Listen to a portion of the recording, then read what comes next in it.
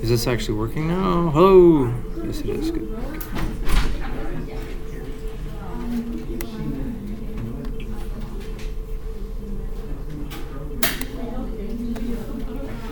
So this set of slides has some review in it because I think there's a couple things we have to review so we have a better understanding of what I'm going to move into here a bit shortly. So I just want to review some key things in regards to. Why is that doing that? Is that my eyes or is it actually doing that? No, it's doing that. It looks like an old portal. Yeah. You expect lines to go across or something. Right? That's right. Okay, so let's remember we have to go all the way back to bone. Okay, so we're going all the way back to bone. I did allude to a number of things when I talked about bone previously. We did talk about, this is Osteology Part 2. Yeah. We did talk about bones prior. We talked about classifications, so that had to do with shape and size and all those sorts of things. Now we're going to get into a little more of the physiology of bone and the actual structure of bone from, shall we say, sort of a micro perspective or a microscopic perspective. We have to remember that when we look at the bone matrix, because remember that bone is a connective tissue. Have you guys taken that yet with Joe? Okay. So bone is a connective tissue. When we look at connective tissue as a definition, what we look at is, have you done, you probably haven't done epithelial tissue yet either? So two major tissues we look at in A&P is epithelial and connective. Epithelial tissue, when we look at it and classify it and try to get an idea of what it does and what it's responsible for, we actually look at the cells. So when we look at epithelial tissue, we look at the shape of cells, the shape of cells, and the number of cells that we find in the tissue, and that tends to give us an indication of the kind of responsibility each type of epithelial tissue kind of gives. When we look at connective tissue, what we generally look at more than anything else is not cells, because generally connective tissue does not have an abundance of cells in it as compared to epithelial tissue. But what connective tissue does have, it has a matrix, which is material that's other than cell, and it has fibers in it. So when we look at connective tissue, we determine the type of matrix that makes it up, and we also look at the fibers that we find in it. So that's when we start to talk about the matrix here. We do find cells in the matrix, but not near as much as we do in epithelial tissue.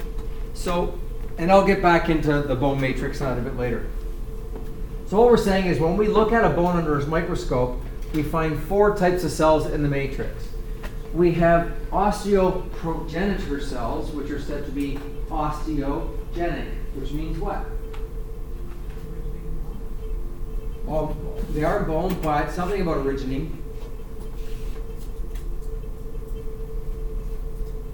They create. Progenitor means to what?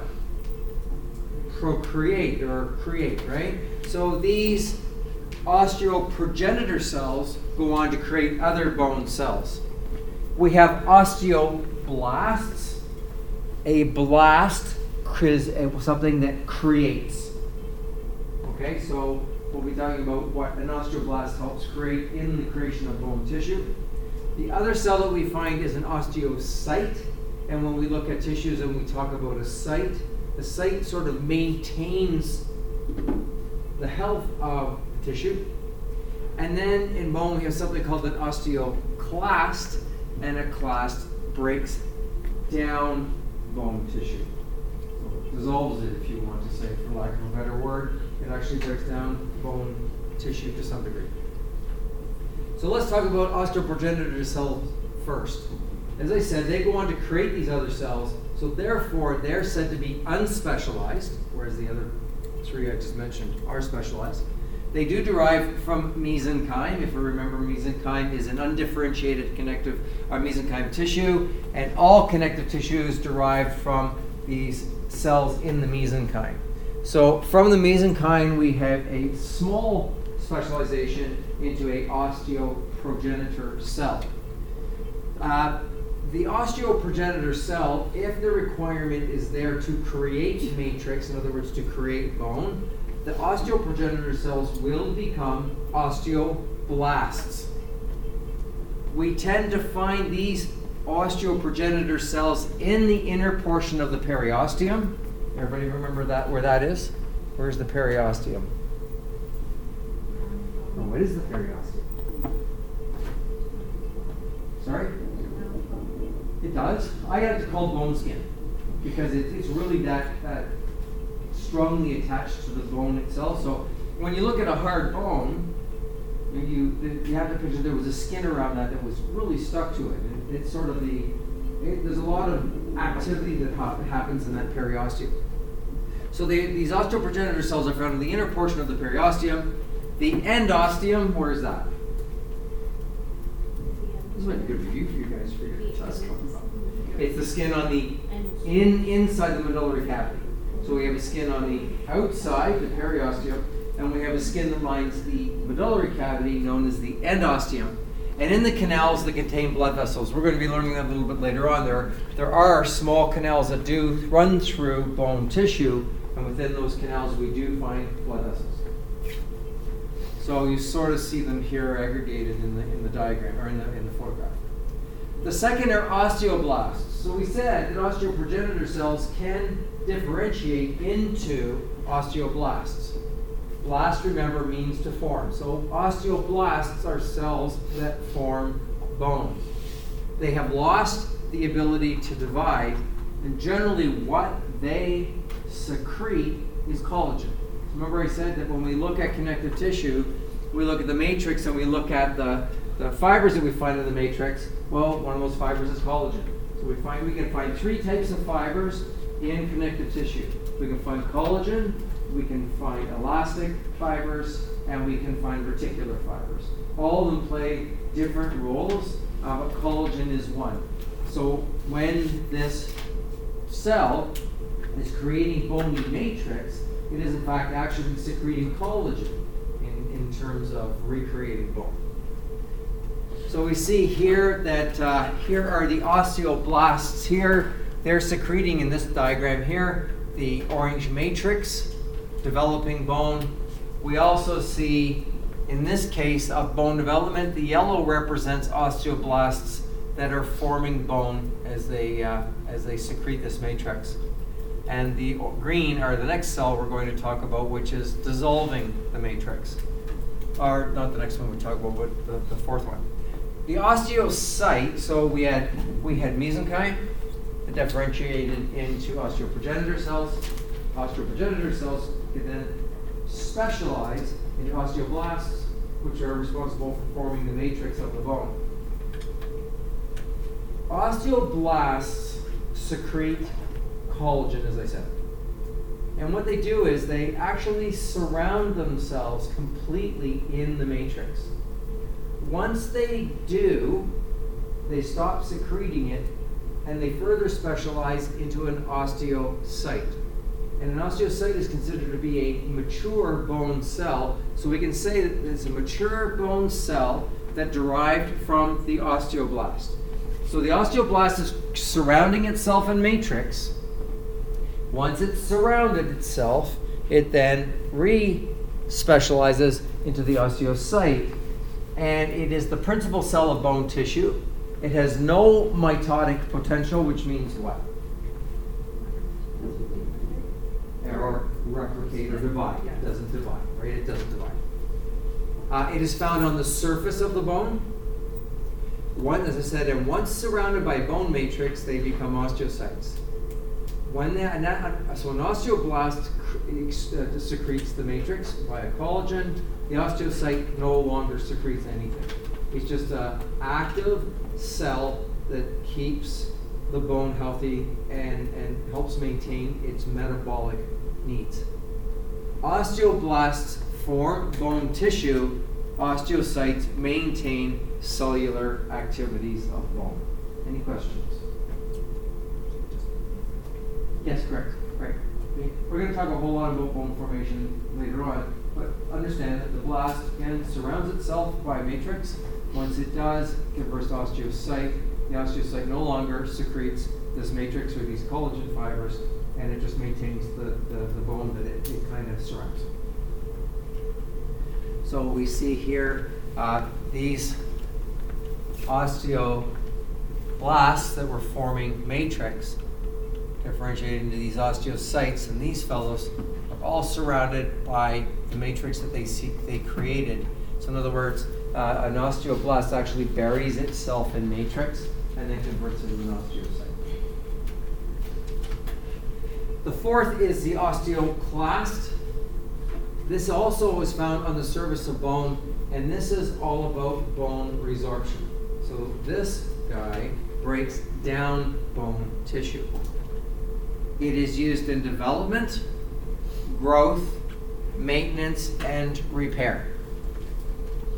So there's a disease with bone.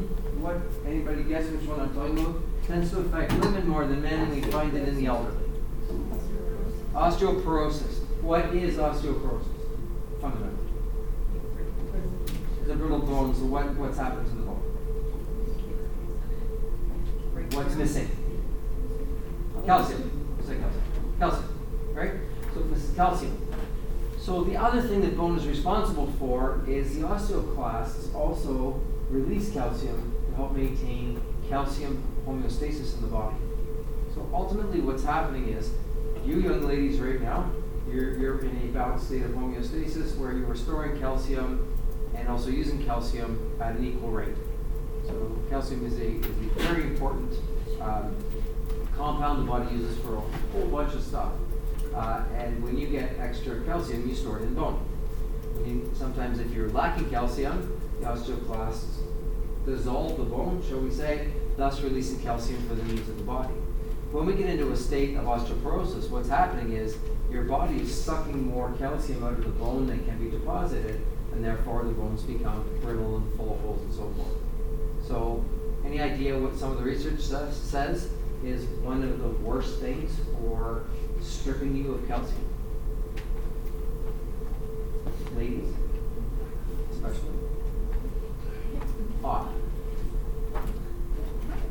Pop. Any soda drink. What about like energy And it's probably. Or is that like considered popping? It has, yeah, well, Like any kind it of is now. fizzy Energy drinks are now, there's not fizzy, right? It has to do with, some chemical reactions that occur. So the question I have, ladies and gentlemen, why don't men tend to suffer as much from osteoporosis as ladies?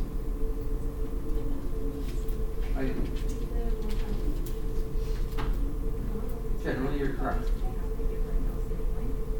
What's that?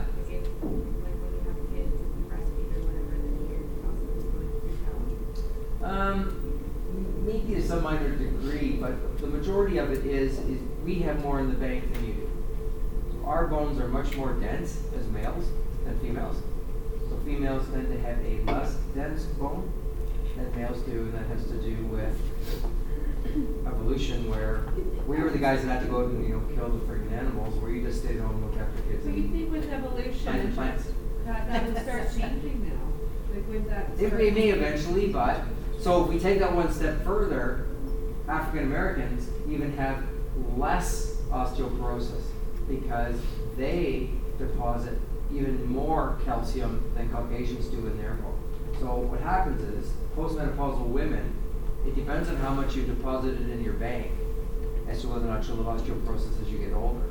So if you have the ability, if you are cognizant of what things you need to do to maintain a more dense bone, then it's less likely, unless you take certain medications that can cause it, that you're going to run into osteoporosis in regards to your bone tissue. You can stock up now? Yeah, so how do you stock up? I don't know, supplements. Supplements kind of help, but there's a better way. Weight-bearing exercise. If you stress the bone, if you put stress on the bone's reaction is, I need to be more dense to meet the need of what's being done to me. So one of the major things to build bone density is weight-bearing exercise. So what do you consider weight-bearing exercise? Like strength training or like To some degree, strength training, running, walking, doing stairs, biking to a little bit of degree if you're at the high end of it. But with swimming, it's not all that great necessarily. So it's a lot of more weight-bearing exercise. like running sports? Yeah. Yeah, but not even sports. It could be, getting out and even in some cases with, someone who's a little more advanced in age, just doing good long brisk walks helps a lot too, right? So this exactly same opposite happens. You have a patient who has advanced osteoporosis. We do want them doing some weight-bearing or movements, but we have to be careful because the bones are brittle. We can't put too much stress on them when they move. So this is an osteoclast, so it obviously secretes enzymes that break down bone tissue, thus releasing it. I'm going to talk a lot about how bone is made coming up, and we'll kind of come back to this to some degree. So I said that connective tissue is about the matrix. And that doesn't mean I bend backwards when someone's shooting bullets at me. No. I did, John. Yeah, that's right. I got the big one. Leather jacket. They've been playing it on TV lately. So the matrix contains mineral salts. So that is one of the unique things that makes bone bone. That makes bone hard is that there are salts in bone. Because if I said to you initially, give me an example of connective tissue, what would you say? Do you have any idea of connective tissue? Anything. Sorry? Something, blood is a connective tissue as well, but it's an odd connective tissue. Something a little more common that you might think of as connective tissue. Sorry? Ligaments, tendons, right? So soft, correct? Soft. That's what I'm trying to get at, right? Ligaments are strong, but they're still soft, correct? So bone is unique as a connective tissue because it's hard. Now, what happened? Because we said that osteoblasts secrete collagen. And is collagen usually hard or soft? What would you think? Soft. Sure. That's why ladies inject it in their lips. Right? Not me, these are natural. What's that? Yeah, that's why that's why ladies who have work done to make for their lips, they're injected with collagen. That's what's injected. Usually they take it out of your bum and put it in your lips. I mean, I don't know. I understand. So, in other words, when bone starts out being made, it's soft. Okay? So if an osteoblast is secreting collagen, initially bone is soft. So something must happen that the soft connective tissue components of this secreted matrix become impregnated with salts that makes bone hard. Alright, so the matrix contains abundant mineral salts. Most of them are something called tricalcium phosphate or hydroxyapatite. There is also something called calcium carbonate. Now what's interesting is that what most people take as a supplement for osteoporosis is calcium carbonate. So calcium carbonate generally comes from crushed oyster shells. So generally speaking, most supplements they crush oyster shells, and that's what you swallow. And it does help to some degree, but the more benefit is you need those and magnesium together in order to create an appropriate amount of calcium in the bone. But the majority of what we find in bone is tricalcium phosphate. As these salts are deposited in the bone framework, crystallization occurs and the tissue hardens. So in other words, the osteoblast has created a connective tissue, soft tissue of collagen fibers, and then that tissue becomes slowly more and more impregnated with these salts, which makes it harder and harder and harder. This is known as calcification or mineralization as this connective tissue gets more and more mineralized. The collagen fibers are necessary or the bone would be brittle. In other words, the collagen provides tensile strength. I think I've talked to you about this in the past. What is tensile strength? Good question. What is tensile strength? Anybody ever heard this before? What is it? When you tense up, it like No. cracks yourself. It has to do with tension, but not that kind of tension. But like, it's to make something more stable if it hardens, like, or like it. So let's extrapolate this so we can come to the answer. So I'm putting salts in this bone. If I continue to impregnate bone with salts, what's the potential of a negative potential that could happen as this tissue becomes more and more calcified? Not break down. Kind of break Get down. bigger, maybe, or gets too big. No. It gets to, okay, so if I mix sugar, butter, Brittle? yeah, and then I put peanuts in, it's too hard. It becomes brittle, it shatters. So if I continue to take this soft matrix, impregnate it more and more and more, and make it just solid tricalcium phosphate, it then becomes brittle, which means that it can't react to forces as well as if it can do what? Just a little bit. And just a little bit. So tensile strength is about giving some give to it. I think, did these with this guys, is it this group I talked about the CN Tower? Oh, they made it so it sways a bit. Yeah. It's gotta have that. So if you go up to the top, next time you're there, you will see on the wall that there's a box with four squares and a dot. Okay? And the dot, depending on the day, and I was there on a very windy day, the dot was way over here in the corner. In other words, the CN Tower was like this. And it has to be, because if it didn't have tensile strength and a wind came along, it would just snap and fall over. So your bones are exactly the same way, and the collagen fibers give you that. It allows some reaction to stresses, which doesn't allow for the bone to break. But bones do break. So what's happened if I break a bone? It hurts. Why did it break? No, why did it break? Sorry?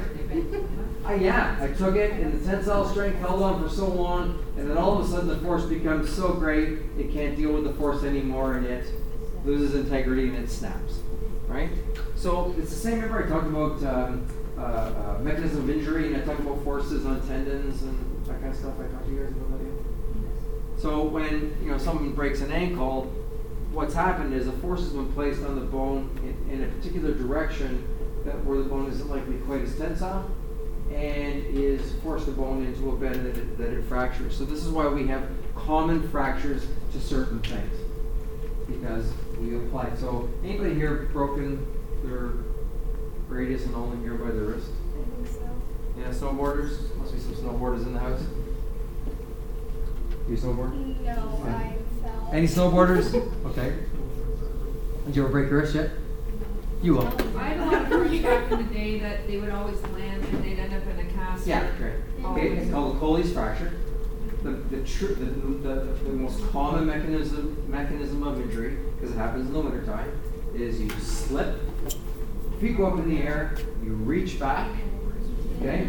You lock your elbow, you lock your wrist, exactly, and you fall back, and the only give is the force gets so big that the only thing that happens is the radius and all will go. Happens very often in snowboarding, because the board goes out, you reach back, it's your reaction just to reach back and try to catch yourself, and it's called a Colles fracture. That's what it is common. So it is about forces. So we need ultimately we need this calcium to make it tensile. So we can see here this diagram that sort of shows spongy bone, but you get the idea of its makeup. And then within the context here, we think of all these collagen fibers, and everything becomes calcified. I think I sometimes talk, it doesn't sound like you do it anymore in science, even in elementary school. But back in the day when I was a kid, what the experiment was, you would take a jar of vinegar and you drop an egg. Yeah. I remember. Remember that? And then you like pull the egg out and What was the egg like? It was like jelly. Jelly, right? It was I soft. used to try and bounce it off the Yeah. wall. Okay. It didn't work so well. So guess what you did to the egg? Kind of helped me. The egg shell is connective tissue that's impregnated with calcium. Okay? You put it in vinegar, you dissolved all the calcium, and the reason the egg was rubbery because all you had was the secreted matrix of collagen. your bones are exactly the same. So there are conditions where you don't have enough calcium and your bones become soft. We know it as rickets. It's a lack of vitamin D. And what happens is the bones start going back to a more connective tissue state, and you become bow-legged because the weight of your body starts to push down on these soft bones, and they just start to bend.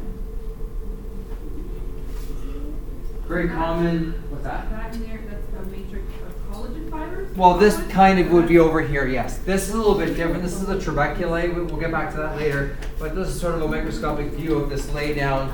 And You went microscopic in that top one, that's what you see. you get, yes, and you would have to get into this to see the collagen fibers that aren't impregnated.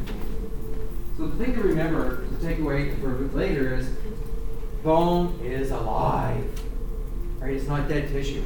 So whenever you see a bone in the butcher shop, where you have roast beef with a bone on it, or my case of bones here that I bring, those are dead. So we tend to have this feeling that bones are hard and fairly brittle or whatever. That's because they're dead bones. A live bone is still hard, but there is some slight bend to it. But it has got cells in it, so therefore it needs lots of things to keep alive because it needs to be maintained for metabolic purposes.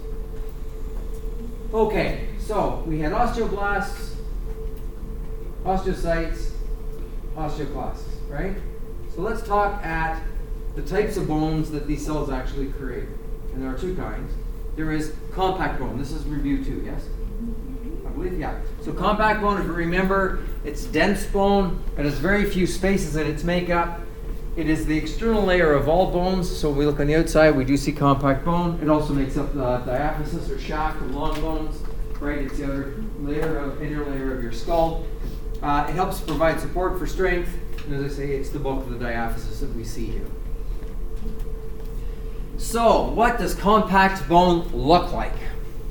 You can see here, to some degree, it is a concentric circle configuration. Sorry. That's great. Yeah. So, a concentric ring structure. It has blood vessels, lymph vessels, and nerves. And they penetrate these concentric ring structures via a canal known as Volkmann's canal. Okay, Volkmann's canal. These connect with vessels and nerves of the medullary cavity and those of the central canals, the Haversian canals. So,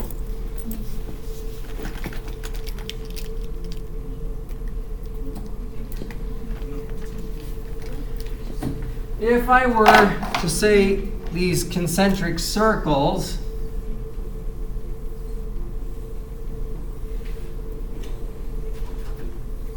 okay, and then I took this concentric circle, kind of did this with it, okay, we could say that this concentric circle configuration is perforated by Volkmann's canals. So actually I should do this probably.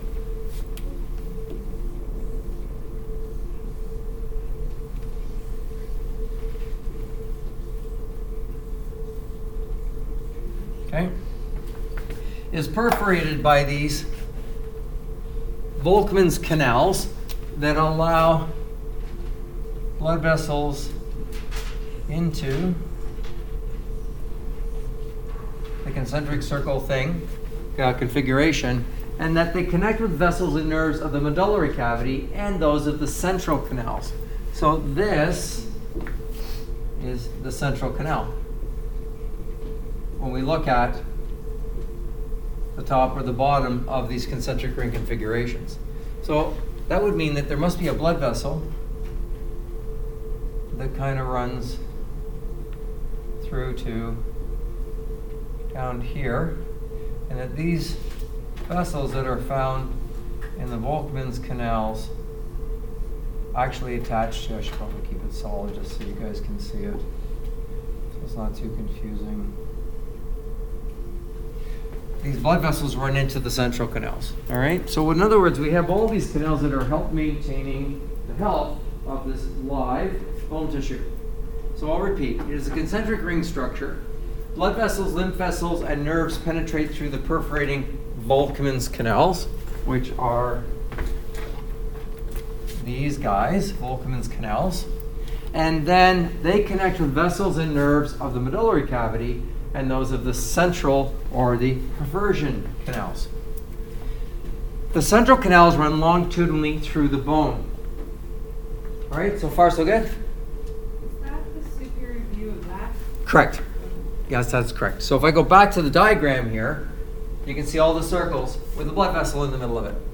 Right? So those red dots are blood vessels that are running through the center of the circle of the concentric ring configuration.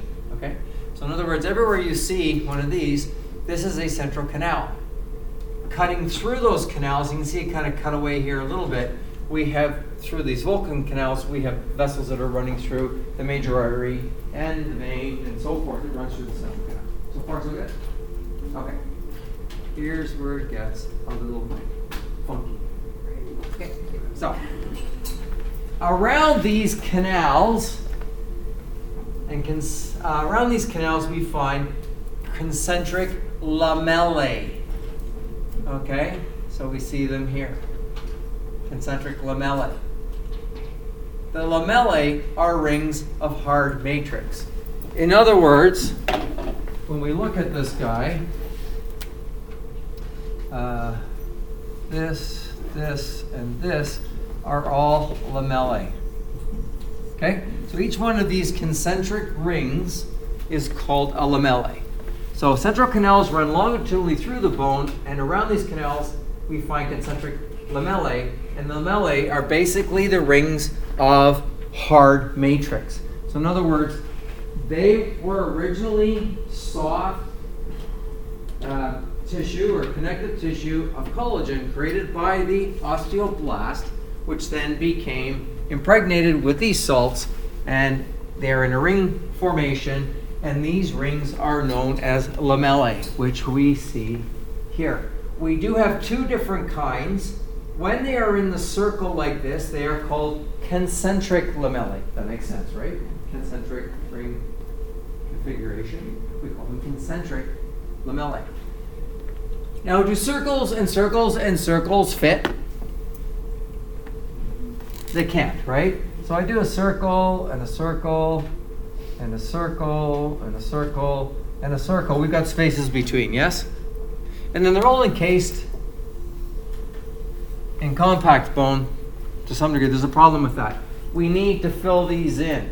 So we do find what are called circumferential lamellae, which sort of fill in all the little spaces, which make it all solid, so there's no bones there. Everybody kind of follow me on that? Okay, so we've got concentric lamellae, which make up this concentric configuration, and we have circumferential that sort of fill things in.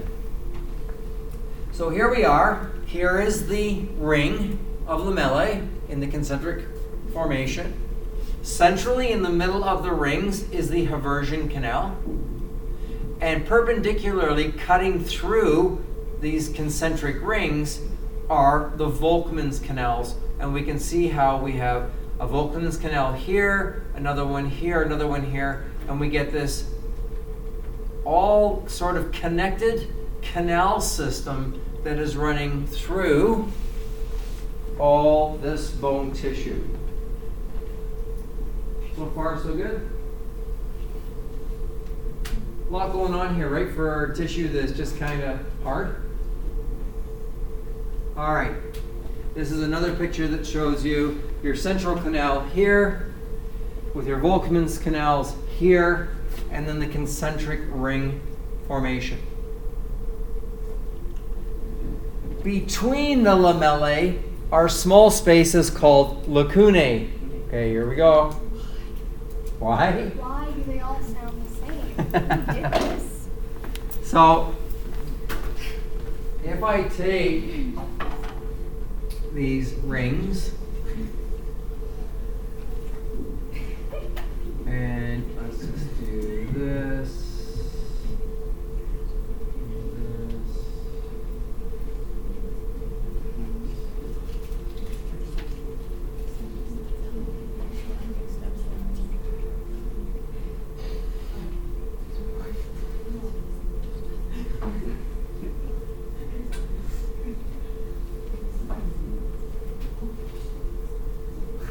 right? So we're saying between the lamellae are small spaces known as lacunae. All right? Within the lacunae, this is where we find the osteocytes. So within here, let's give them a little nucleus so you know it's a cell.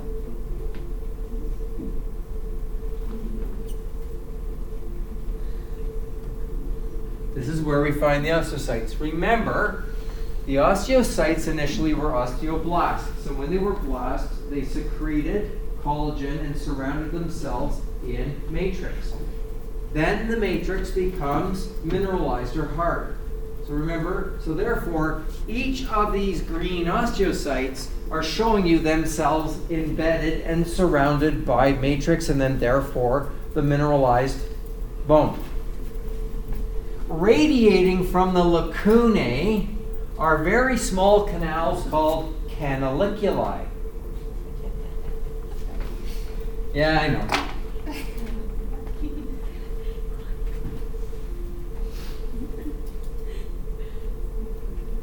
Okay, so we have these tiny little canals that are radiating out.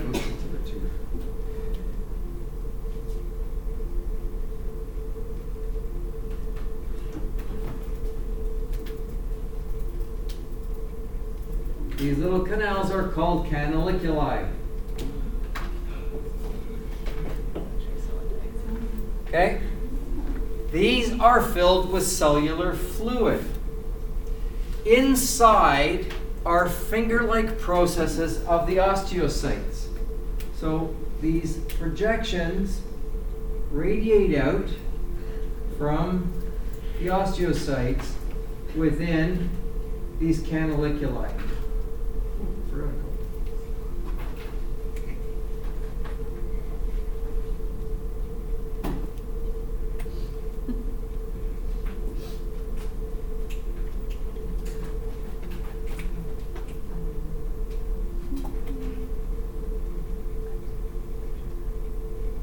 Okay, so these canaliculi are small canals that allow these finger-like projections from these osteocytes. The canaliculi connect lacunae with one another. Okay, so I am trying not to make this too complicated for you, but we could, in essence, say, that this is to some degree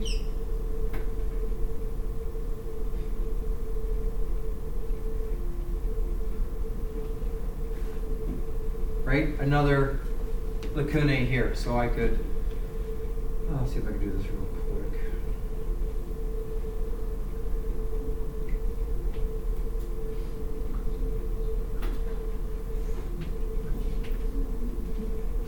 And here I could put more cells.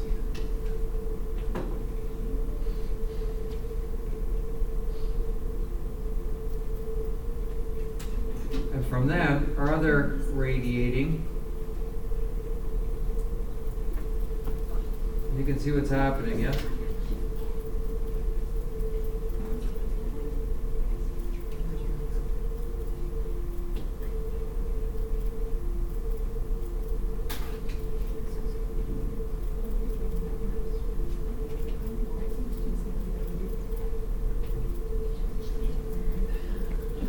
Okay, you can see that what's happening through all of these, we're getting all these interconnections of all these osteocytes together. So although an osteocyte has surrounded itself with matrix and it's embedded in it, it is via the canaliculi canals and the extensions of the osteocytes that they're not alone. They actually interconnect and speak with each other. Yes? Does it go like even more further than that? Oh yeah, on and on and on and on and on. I'll show you some pictures here in a second. Now wait, that is in... Every single ring, layer of the ring, every single lacuna. In the ring. Yep, in the ring. Lamella into The lamellae, so I could, space between the rings? yeah, so I could put little dots here, right? That would represent those osteocytes, right? Between each 1. So each of these dots represents an osteocyte.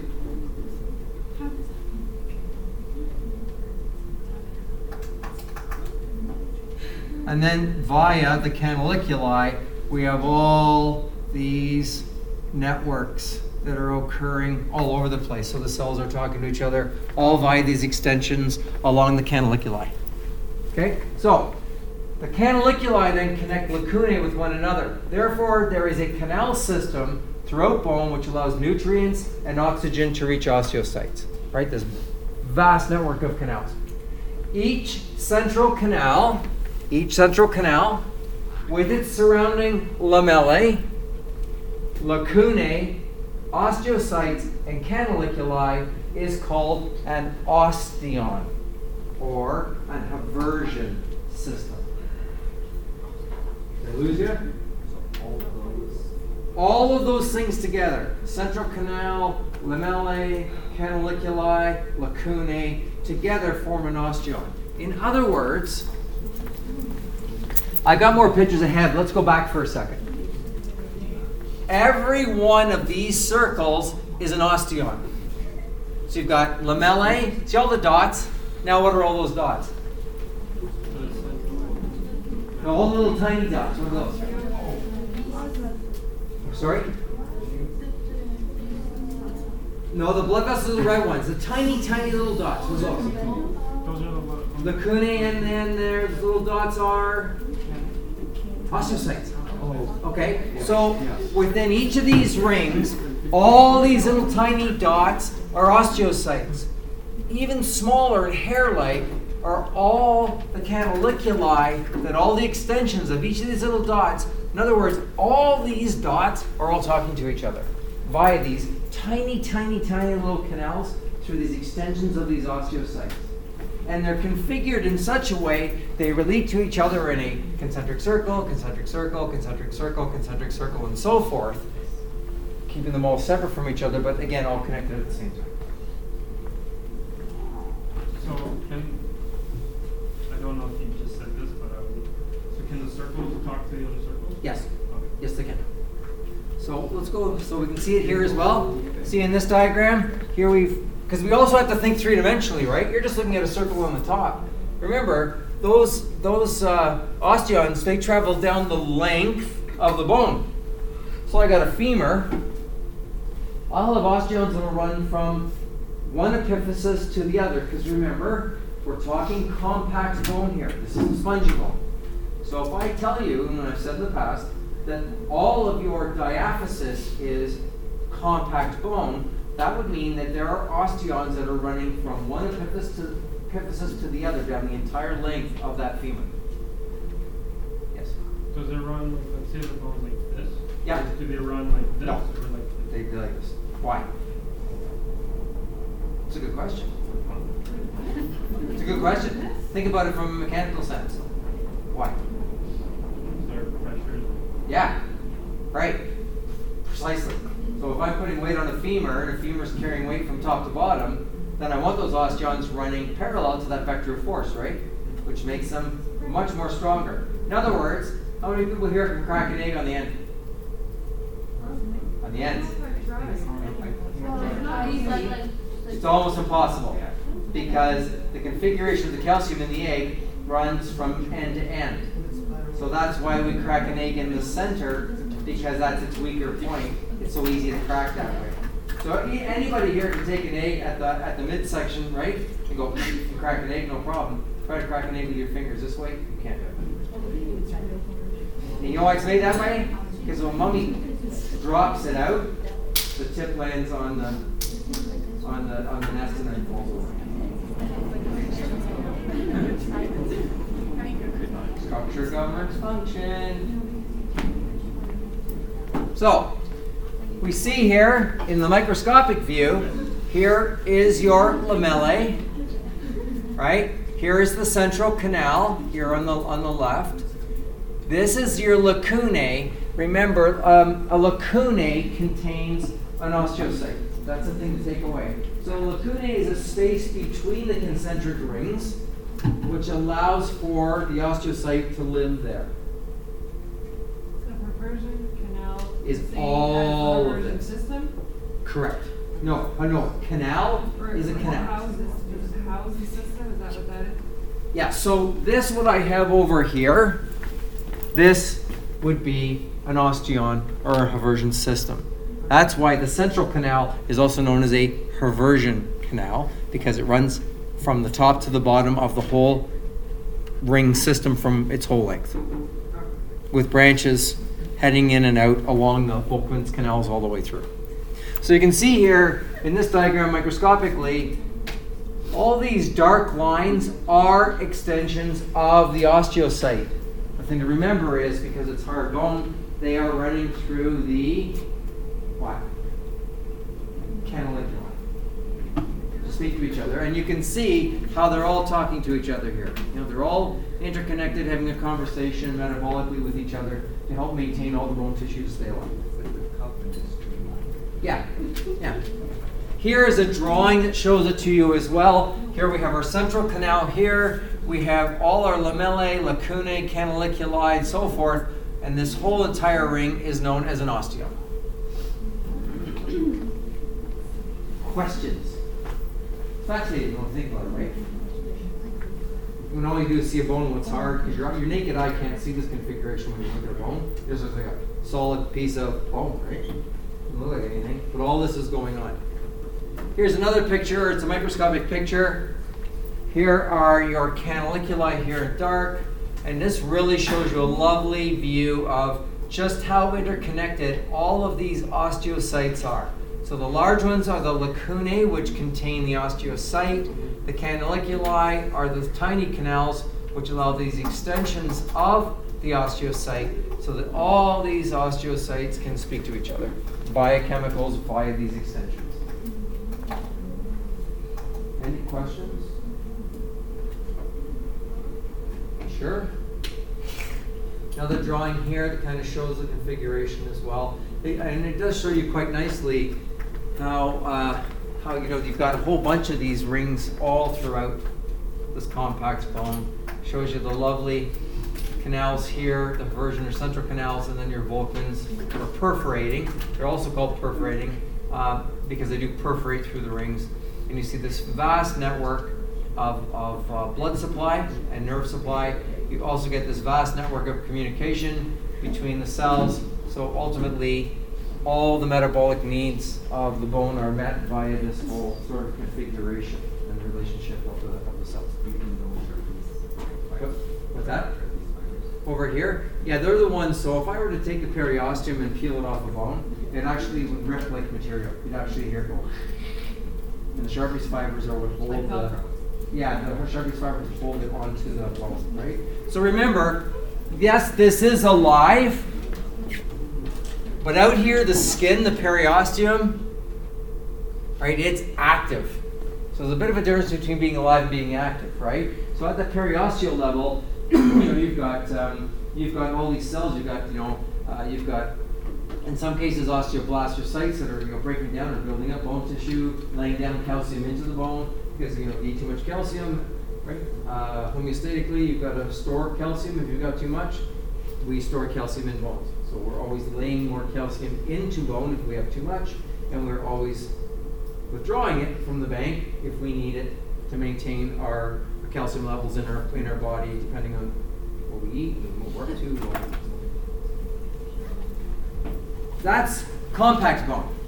Now the next one is spongy bone. Spongy bone is different than compact bone, and again, this is some review and some new. Remembering what did I liken spongy bone to? What did I liken it to? Somebody said. Sponge toffee, right? So when we look at this cancellous or spongy bone, it differs in microscopic structure when we look at, as compared to compact. That 9 should be a bracket, I'm sorry about that. But spongy bone does not have an aversion system. In other words, you don't find osteons in spongy bone. You only find osteons in compact. Okay? Instead, what we find in spongy bone are needle-like spicules called trabeculae. Okay? Within the trabeculae, we do find bone cells. So we do find osteocytes in trabeculae. It's alive too, and it needs to be dealt with. Nutrients are delivered and waste products are removed by diffusion through tiny canaliculi that extend to the surface of the spicules. So whereas we had to have a bone cell network to get things around to compact bone because of how compact it is, because spongy bone is more spacey, we don't need as vast a network because we have a lot of exposed surface area in spongy bone, so the spicules actually open up into the surface of the trabeculae itself. So any of the blood material and so forth can go into the bone because it has an open surface for it to enter into. When we look at flat bone, we can see that spongy bone is sandwiched between two layers of compact bone, as we did in the skull plates. And I believe back when I did the lecture some time ago, I did show, and you could see that it almost looks like you have this two hard layers with the spongy bone in between. Yes.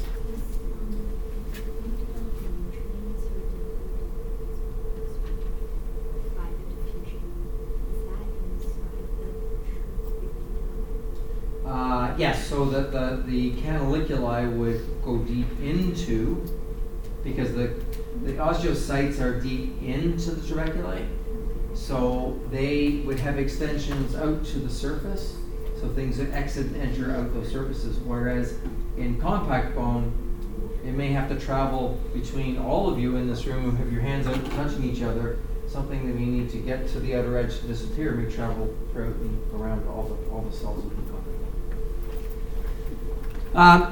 So we see here, this is trabeculae here.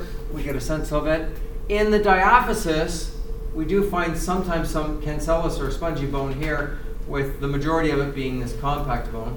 We see here in the proximal femur, here we have the head that would make up the hip joint, and then this would be the epiphysis traveling down into the diaphysis. As you go more proximal to the diaphysis, you can see that the compact bone is becoming more and more significant in how much it represents of the diaphysis because it's so much stronger. So when I asked this, I believe at the beginning of this course, why spongy bone? Why not just have everything compact bone? Be too heavy, yeah. It would be too heavy for one purpose for sure. So we can see here that the majority of the epiphysis in the femur is it's got a candy coating of compact bone, with the inside being the majority of spongy bone. So this gives you an example of all of both of them together. So it's sort of showing a diaphysis where in the medullary cavity we do find some small amount of spongy bone, with the majority of course of the diaphysis being compact bone. So you can see all the trabeculae here, they're making up the spongy bone, little circles of the osteons or the eversion systems, and then you've got some your networks here of your various canals. The placement of trabeculae, when you look at it, seems relatively unorganized. It just looks like it's just kind of laid out in a relationship type of way, and maybe random. But what happens is they're actually arranged along lines of stress. So they tend to develop against stress that's traveling through the spongy bone area. So therefore we could say their orientation will differ between individual bones according to the nature and the magnitude of the load that's placed on this area of spongy bone. Obviously, having them laid down against the forces or the vectors of force makes the bone light yet strong, which is what we want. We want the bone to still be relatively strong. Arteries that supply the bone marrow in the medullary cavity provide nutrients to the spongy bone. Spongy bone is light. Trabeculae support and protect red bone marrow. So we find white marrow or fatty marrow in the diaphysis, but where we see heavy amounts of spongy bones, such as the epiphyses of the femur, the sternum, those sorts of things, we find a large amount of red marrow, and red marrow is where we produce red blood cells through hemopoiesis. So the trabeculae support and protect the red bone marrow, the spongy bone in the hip bones, into the bodies of the vertebra, and the ends and long bones are the only sites of red marrow and therefore the site of hemopoiesis or red blood cell creation in adults. So it is in these. Anybody here had their matching done for bone marrow transplant? No. So what they'll do is they stick needles into these areas and they suck out bone marrow, and then that's what they give someone who's had issues with leukemias and those sorts of things. They actually irradiate them and kill all the bone marrow in their body, and then they inject fresh new bone marrow that then proliferates through all the spongy bone in the sick individual. And the hope is that this new red marrow won't have the influence of cancer in order to produce red blood cells that are viable and blood that's viable, and it works quite often. Sometimes asked it a couple times to work properly. I worked with an internal medicine physician who had to have it done, and after 2 sessions, he had to have a second session. He ended up dying of a heart attack. Like many years later, the reason he had the heart attack was because of all the radiation he had because of his leukemia. It scarred his heart. He ended up with having a heart attack. So we see here the configuration, the lines of stress at the head of the femur. So each of these lines, it's kind of a vector drawing. Each of these lines represents lines of force that travel through the femur when the femur is being used in normal human function. In other words, when we have a look at the lines of force, we can determine that the trabeculae will lay down against those lines of force in its configuration. And to some degree, you can kind of see it here in this drawing as to how there's a bit of a pattern here in these trabeculae to meet said forces that travel in and around and through the head of the femur.